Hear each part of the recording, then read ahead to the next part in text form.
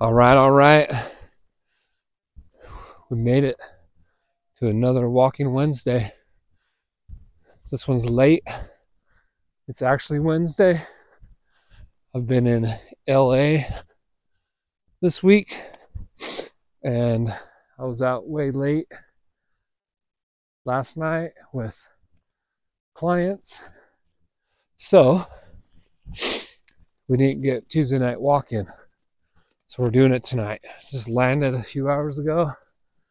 Had some dinner and we're on Walks with Dad, episode 5, still season 1. So thanks for tuning in. So on my flight to LA, Mama Bear texted me something, and I'm just going to read it because it was super good and it was super funny. Not ha ha, but like, what a coincidence.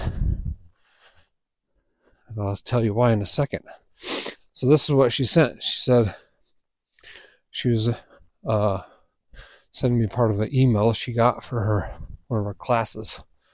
And it says, one day the wicked stepmother went to the mirror and said, "Mirror, mirror on the wall, who's the fairest of them all?" And instead of "You are, sweetheart," the mirror said, "Snow White." And just like the rest of us, she didn't want to hear that. It says, nevertheless, I think we all know that there's no point in blaming the mirror when it shows you your own face. And there's certainly no point in breaking the mirror. And I was like, whoa, that's really funny you sent that. Because check out what I was reading. So I sent your mom a text. It didn't go through, so she didn't really see it. But the book I'm reading is called Courage. And one of the chapters is you got to own it. And my book says, just a second, I'll find it.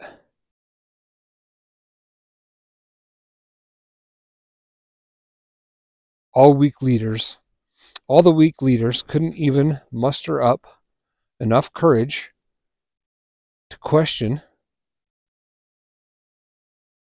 the obvious senseless orders that led to tragedy. Simply passing orders along to their men, choosing almost certain death without deciding that the buck stopped with them. This is the rule. You decided to go. Now you have to own what happens. No exceptions, no excuses. So they're talking about a battle in ancient Rome where whoever the emperor was or the leader of the Roman Empire was at the time passed down these orders to the army to go on this unwinnable battle. And instead of the leaders of the army stepping up and saying, "No, we're not doing that because everyone's going to die," they just said, "Well, here's the orders. You're going to go to fight this fight, and it's not our fault." And at the end of the day, it was a huge tragedy. So that's the story of the chapter in my book was you got to own it. And your mom sent me that. It basically says, you know what? You can't punch the mirror, or it doesn't make any sense to break the mirror if you don't like what you see, or if you don't like what it says. So I really like that because when I did 75 Hard a couple months ago, one of the tasks in it is you have to take a progress picture every day. And so that was my worst thing of doing the 75 Hard was taking a progress picture, because when I took the first one, I was like, there's no way that I look like that. No way. come on, heel. I have the dog with me, so you get to listen to that tonight too. But so that's a really hard thing to face. So I guess what I'm saying is, where in your life are you looking at the mirror and not being honest with yourself, not being honest with what's looking back at you? Because I thought I was in pretty good shape, and I thought I looked pretty decent. But if you saw my number 1 picture and my day 75 picture, you would go, you're right, you were really fat. You were just a really old fat guy. But I didn't want to believe it. And I looked at myself all the time in the mirror. But until you really take a second and really look, I don't know that we're all really seeing what we really look like. So where else are you doing that in life? Where else are you think you look pretty good, and when you see the real results, when you get an honesty check, is it painful? Is it at school because you could do a little bit better? Or is it at work when you're just doing the bare minimum to get by and wonder why you're not going places? Or is it with your relationship when you should do A, B, and C, but you only did B, and that's enough to get by? Or is it, it could be in 100 places in your life. So I thought that was really interesting. And then it kind of leads to another deal I was reading I was on the airplane, and it wasn't my book. It was in the magazine that was there, and they were talking about doing your best. And it was really interesting because it kind of has that same kind of ownership of, where in your life can you say that you've done your best? And if you really look at it, and if you're really honest and you really own the action, was it really your best? Can you look at a race and say, oh, I really did my best, and you trained to do it in this much time, and for whatever reason you didn't, but you finished the race, so you finished. But was it really your best? Probably not. And then it went on to keep saying more about doing your best, and can you ever really get there? And it goes back to kind of the episode number 1 where we talked about excellence. And it's kind of the same as excellence. So doing your best and being excellent are the same journey. So I don't think you ever really get to be excellent, but you're on the excellent path. Same with your best. I don't know that you could ever really do your best, because I think you're put here on earth to always improve and always get better. So you might be doing the best you can today, but what you learn today ups the game for tomorrow. So tomorrow, your best is going to be better than yesterday. And I just thought that would be a really good thing to share with you guys. Because I've done a whole lot of races and a whole lot of like long distance races, and I trained really hard for a lot of them.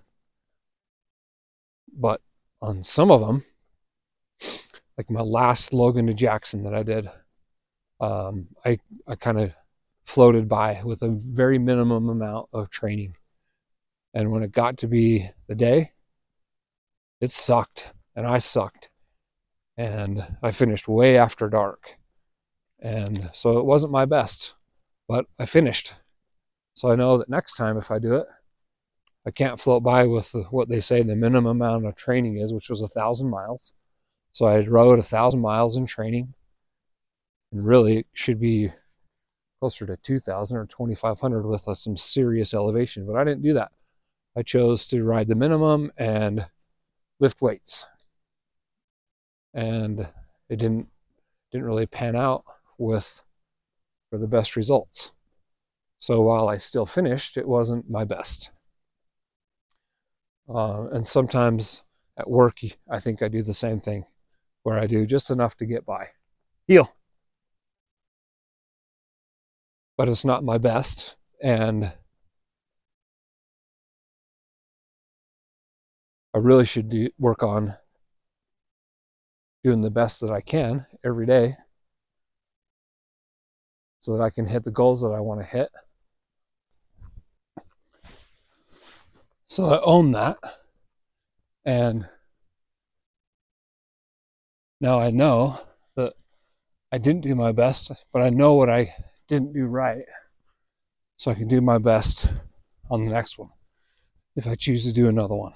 So I want to go back a little ways and talk about the mirror again. And